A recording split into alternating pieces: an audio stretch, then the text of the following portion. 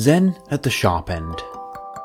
Welcome to the podcast about how to turn difficult people and relationships into your best teachers. I'm Mark Westmackett, a Zen Buddhist teacher, mindfulness teacher, and ex-professional astronomer.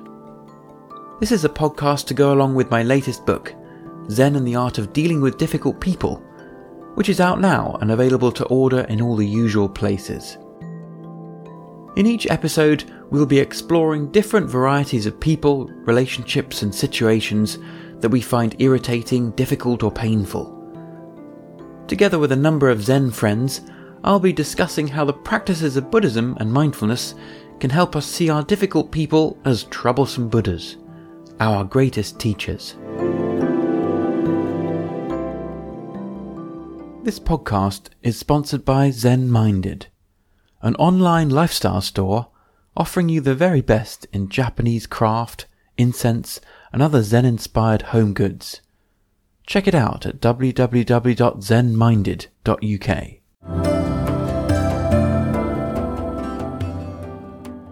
Oh, well, hi, Mel. Welcome to the podcast. Hello, thank you for having me. Yeah, I wonder if perhaps you could start off by talking us through a little bit your background in Zen and how you came across Zen in the first place. So I kind of, I guess I stumbled into Zen. So probably about, I think it was maybe about 2011. I went and had this thing called, it was kind of like brain training. So they stuck electrodes to your head and then kind of ran you through a sequence of protocols, and they discovered that I pretty much wasn't paying attention any of the time. So I had a pretty traumatized brain picture by the look of it. So he kind of, was running me through some protocols, and then he said, do you want to do some alpha theta training? And I was like, yeah, whatever. So basically he told me to close my eyes, and then I heard my brain. So I heard the alpha waves and I heard the theta waves. And I kind of closed my eyes and I started seeing all these visions. Nothing was, I thought I'd fallen asleep and I was dreaming. So, I kind of saw myself climbing out of the ground and going to beaches and meeting people that, from my past, that kind of thing. And when I opened my eyes, everything was different. So I was in the same place, but, the world was brighter, smells were more vivid, tastes were more vivid. And afterwards, I had a lot of energy, and I didn't really understand what had happened. But he said that from looking at my brain pattern, I wasn't sleeping, I was meditating. So I'd never meditated before. And after that... was there any guidance? Did he give you any guidance, or just... No, there was none. He basically just said, close your eyes and we'll see what happens. So right. It was quite interesting, but I thought, how can I keep this? What is this actually? And he said, well, you might want to look at something called mindfulness. So I kind of researched mindfulness and joined a master's program, as you do when you've never and then someone else said, well, perhaps you'd like to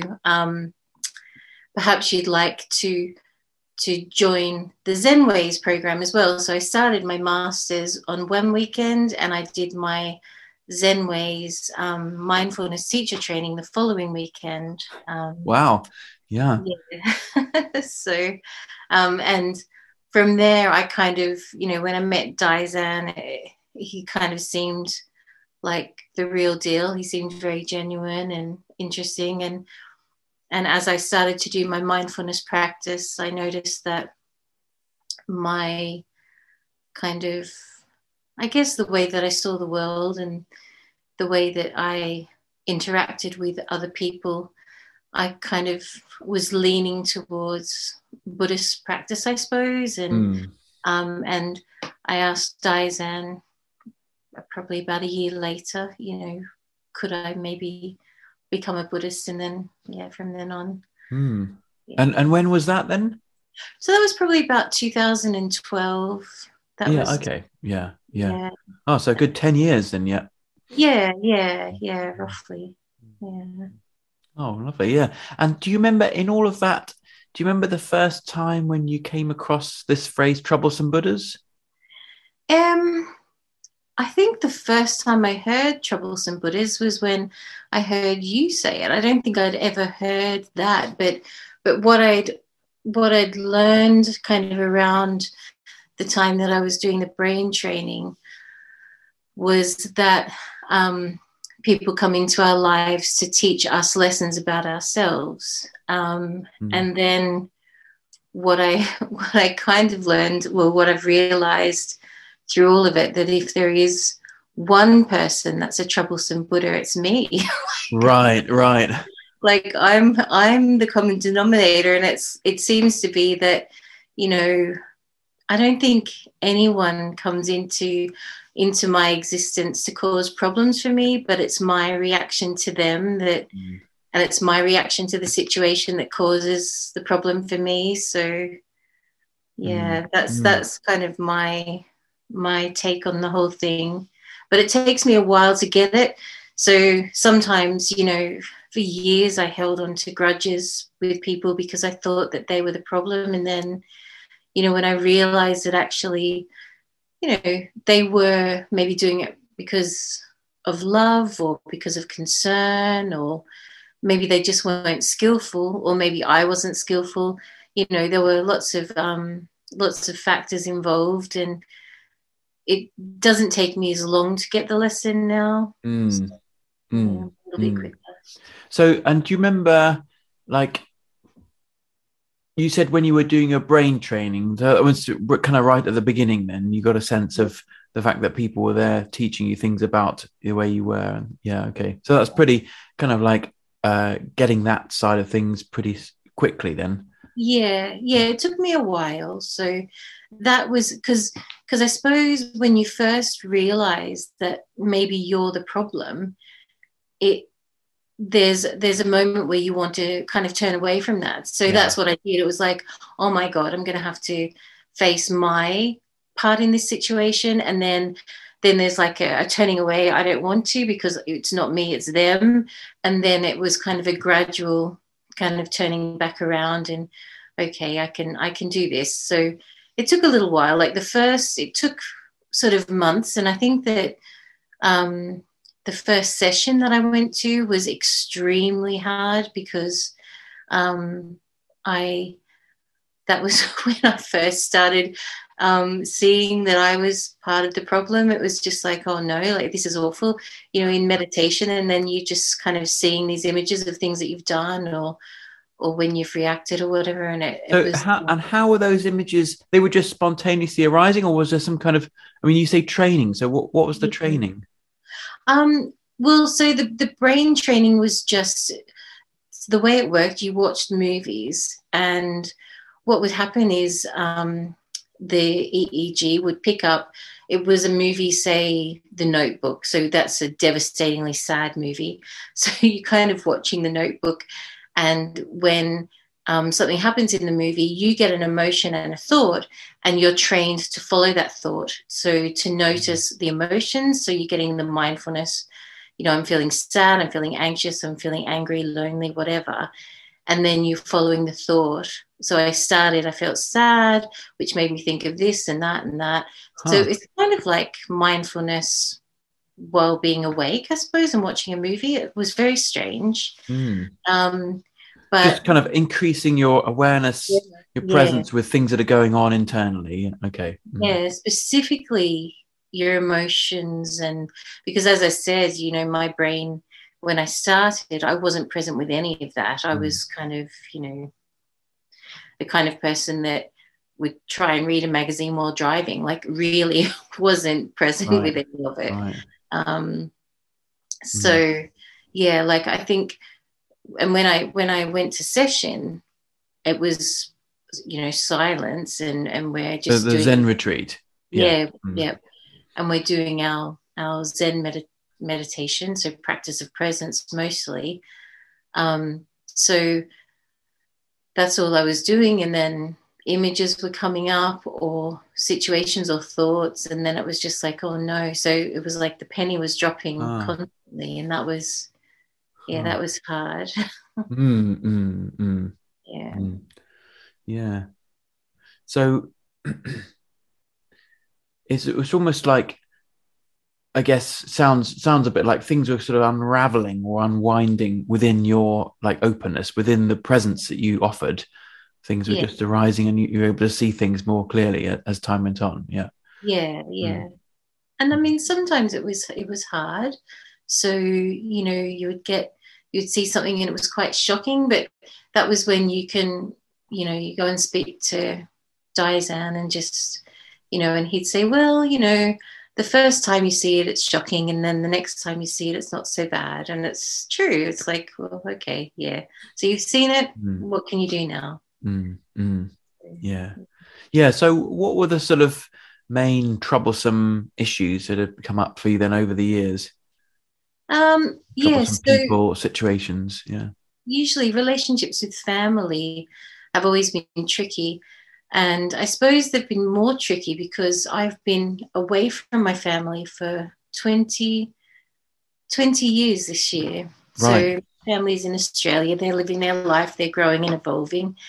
And I'm over here completely separate, growing and evolving. And so each time I go home, we're kind of meeting each other for the first time again. And that's difficult. So when I went home, I think it was about 7 years ago, I'd been doing a lot of compassion practice for my master's. And,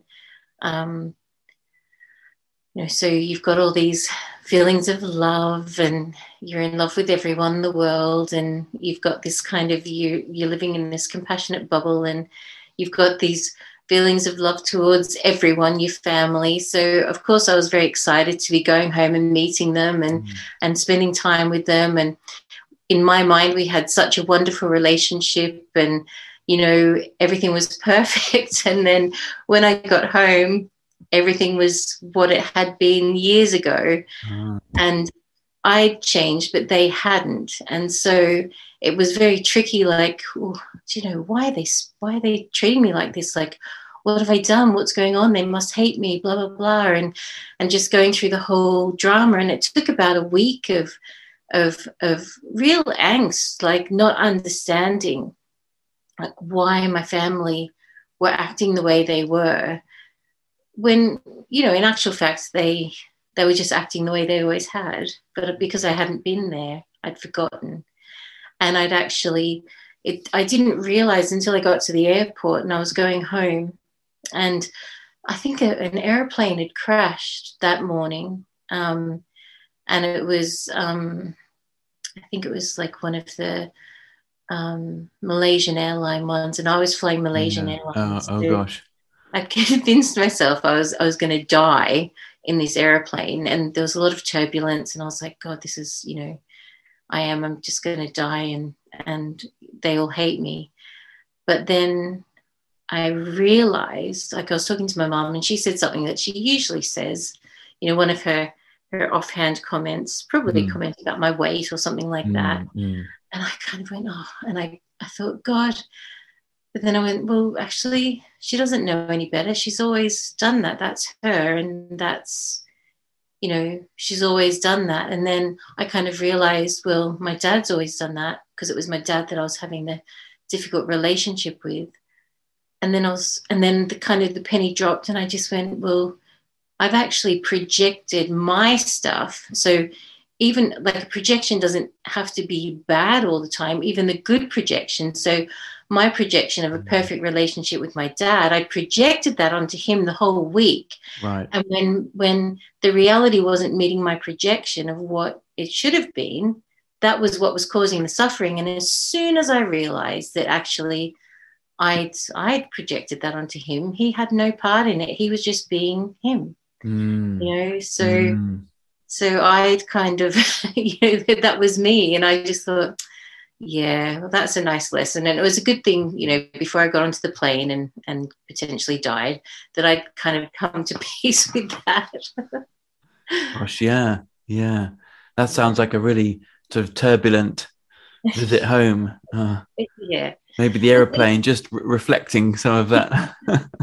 Exactly. No, it was but it was good to kind of realize that. And you know, it's just, but it's something that I'm recognizing a lot, you know, when I'm meeting other people. And you know, I'm a nurse, so I'm constantly meeting people in their worst times. Mm, They can't help it, they're doing their very best. And you know, especially patients, it's not their responsibility to make me feel good about like our interaction. You just kind of have to meet them where they are, and try your very best not to project your stuff onto them, you yeah, know, yeah. without being clean in your interactions. Like, and I think one thing that's helped with that has been, you know, when we do our dyad work, you know, Yeah. Mm, and it's just understanding, okay, well, you know, I'm hearing that. How am I feeling about that? And then just owning your stuff and knowing. mm. Yeah, it reminds me of this instance in when Joe, my wife, and I, when we first got together, and um, I remember she'd been out for a weekend with some friends, and when she got back, we were talking about what she got up to, and she described something in the weekend that was outside of what I had, projected her to be, the kind of person, the kind of things that I thought she liked and I thought she didn't like. She said she described something which was outside of that, and it's so easy, isn't it? So easy to, I don't know what you want, like thingify a relationship, to basically project and fix it into an expectation or a project, as you say, projection or something like that. Yeah, yeah, and it's constant. I think, you know, I feel very sorry for my husband because we're constantly learning from each other, and it's, you know, it's something that when, like, it's a fantastic opportunity to grow as an individual, but also as a couple. But you are constantly kind of putting your stuff on these other people, and you're kind of, you've got to be responsible for, you know, for what you're doing there, because Mm. you can potentially damage someone or hurt someone Right, quite right, badly. right. Yeah, and have you found some over the years, with your husbands, of particular Yeah, issues or things that have come up?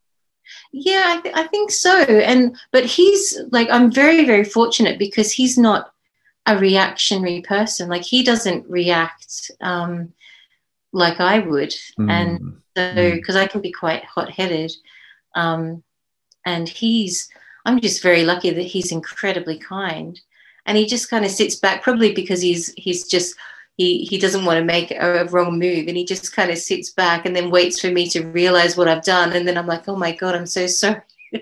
Like I've just projected that onto you. uh, I'm really sorry. And he's like, right, okay. And then he's sort of like a scared animal, just waiting for me to realize what I've done. And then but also, what a wonderful way to respond, to give the space for you to yeah, sort of self-reflect and make a correction or whatever, repair to the situation. yeah, I'm very fortunate that he allows me to do that. But it's also lucky. I think it's lucky that I get it. And as I said, I think I'm Mm, getting it quicker than I used to. mm, That's for sure. Because I probably, you know, years ago in a previous relationship, I could have held a grudge for months and never admitted that I was wrong. It just wasn't something that I did. And now it's like, well, actually, no, I can put my hand up and say I've made a mistake here and I'm mm. sorry. And I So, think, what I'd be interested to hear what you think about the process. Like, let's say in this, your husband comes home, you say some things, yeah, he sits back and he's waiting for you to reflect. What is that process that happens there, and how do you find it becoming quicker and quicker? What's the changes? yeah.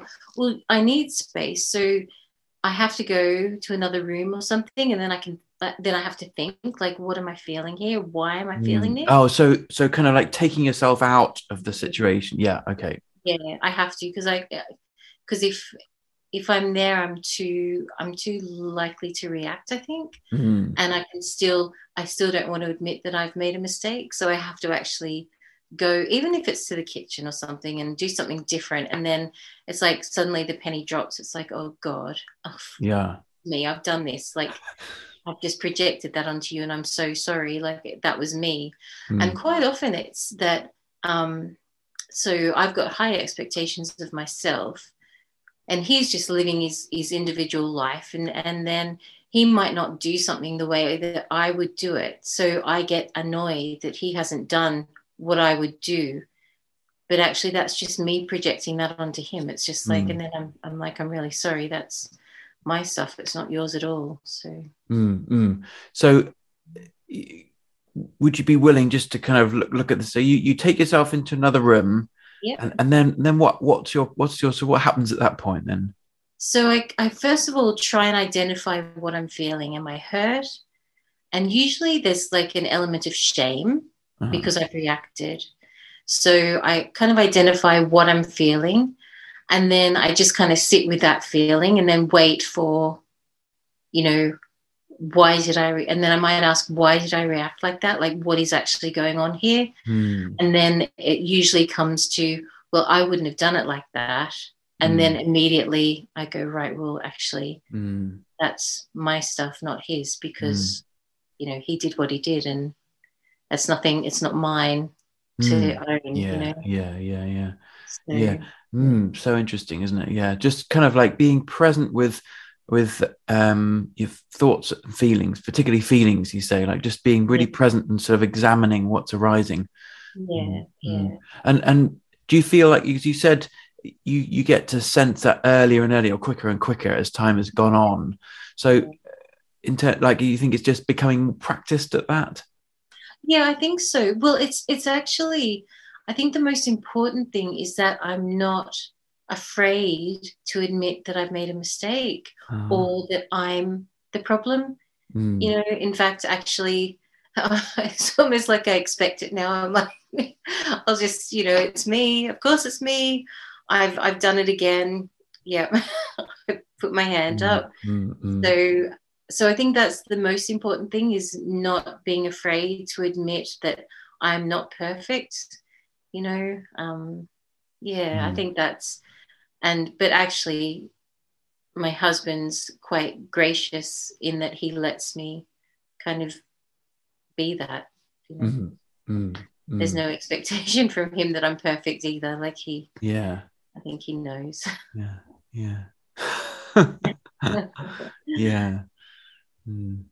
And so I wonder if so. There are definitely times, I know for myself, definitely times where I am very much part of this troublesome situation. I have a strong role to play. I've contributed towards this, but there are definitely times I can think of where it really isn't me, Yeah. and other people are being, okay, so they are pressing some buttons in you, but do you have? I mean, do you get a sense of the difference there, or? Oh, absolutely. Yeah. And I mean, I see it all the time, especially working where I'm working. Like, I work in intensive care, and you've got different personalities. So, Mm, surgeons, or, that can be so incredibly rude mm, and kind to other surgeons or to other staff. And,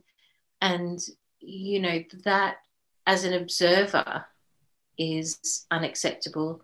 mm, But sometimes, like, the only thing in that situation, because I can't challenge a surgeon, I could, but I'd probably get into trouble for it.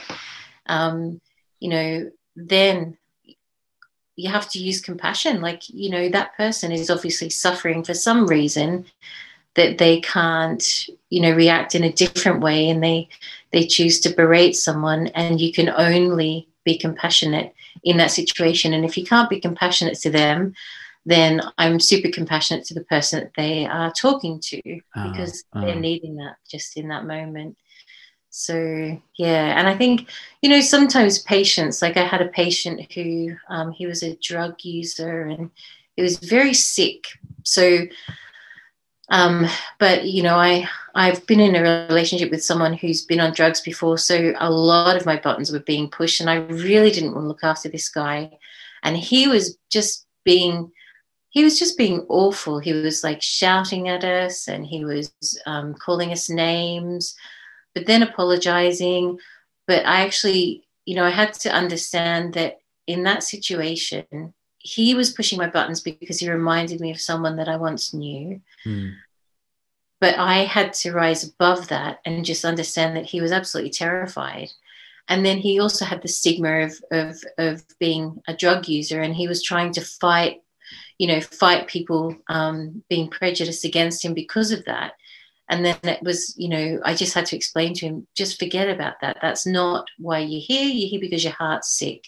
So let's deal with that. Just forget about the drug thing for a moment. We'll just deal with this. And, it was difficult, but it was just having to understand that, I was being triggered, but I had to be compassionate, had to be compassionate and kind. So I think, that's the only way that I think works. And if you can't be compassionate and kind to the person that's displaying those behaviors, then you have to be kind and compassionate to yourself, for feeling like you want to hit them in the head or something, So, I think that's, yeah. I mean, it sounds like it's amazing. It sounds amazing to be able to come into that space where you're able to see past some of the superficial behaviors, see beneath some of that stuff, and almost like respond to the person that's the kind of deeper underneath, and then bring compassion to that. I mean, it's what an amazing opportunity to be able to do that. Well, it hasn't always been like that, so I'm very grateful that I'm at that stage now where it is, So because it used to be quite difficult to deal with lots of different patients because you took it all very personally, but none of it's personal. That's the thing, because everyone's fighting their own battle. Now, I wonder if someone wanted to be more compassionate, what would be your advice? How do I be more compassionate? Well, I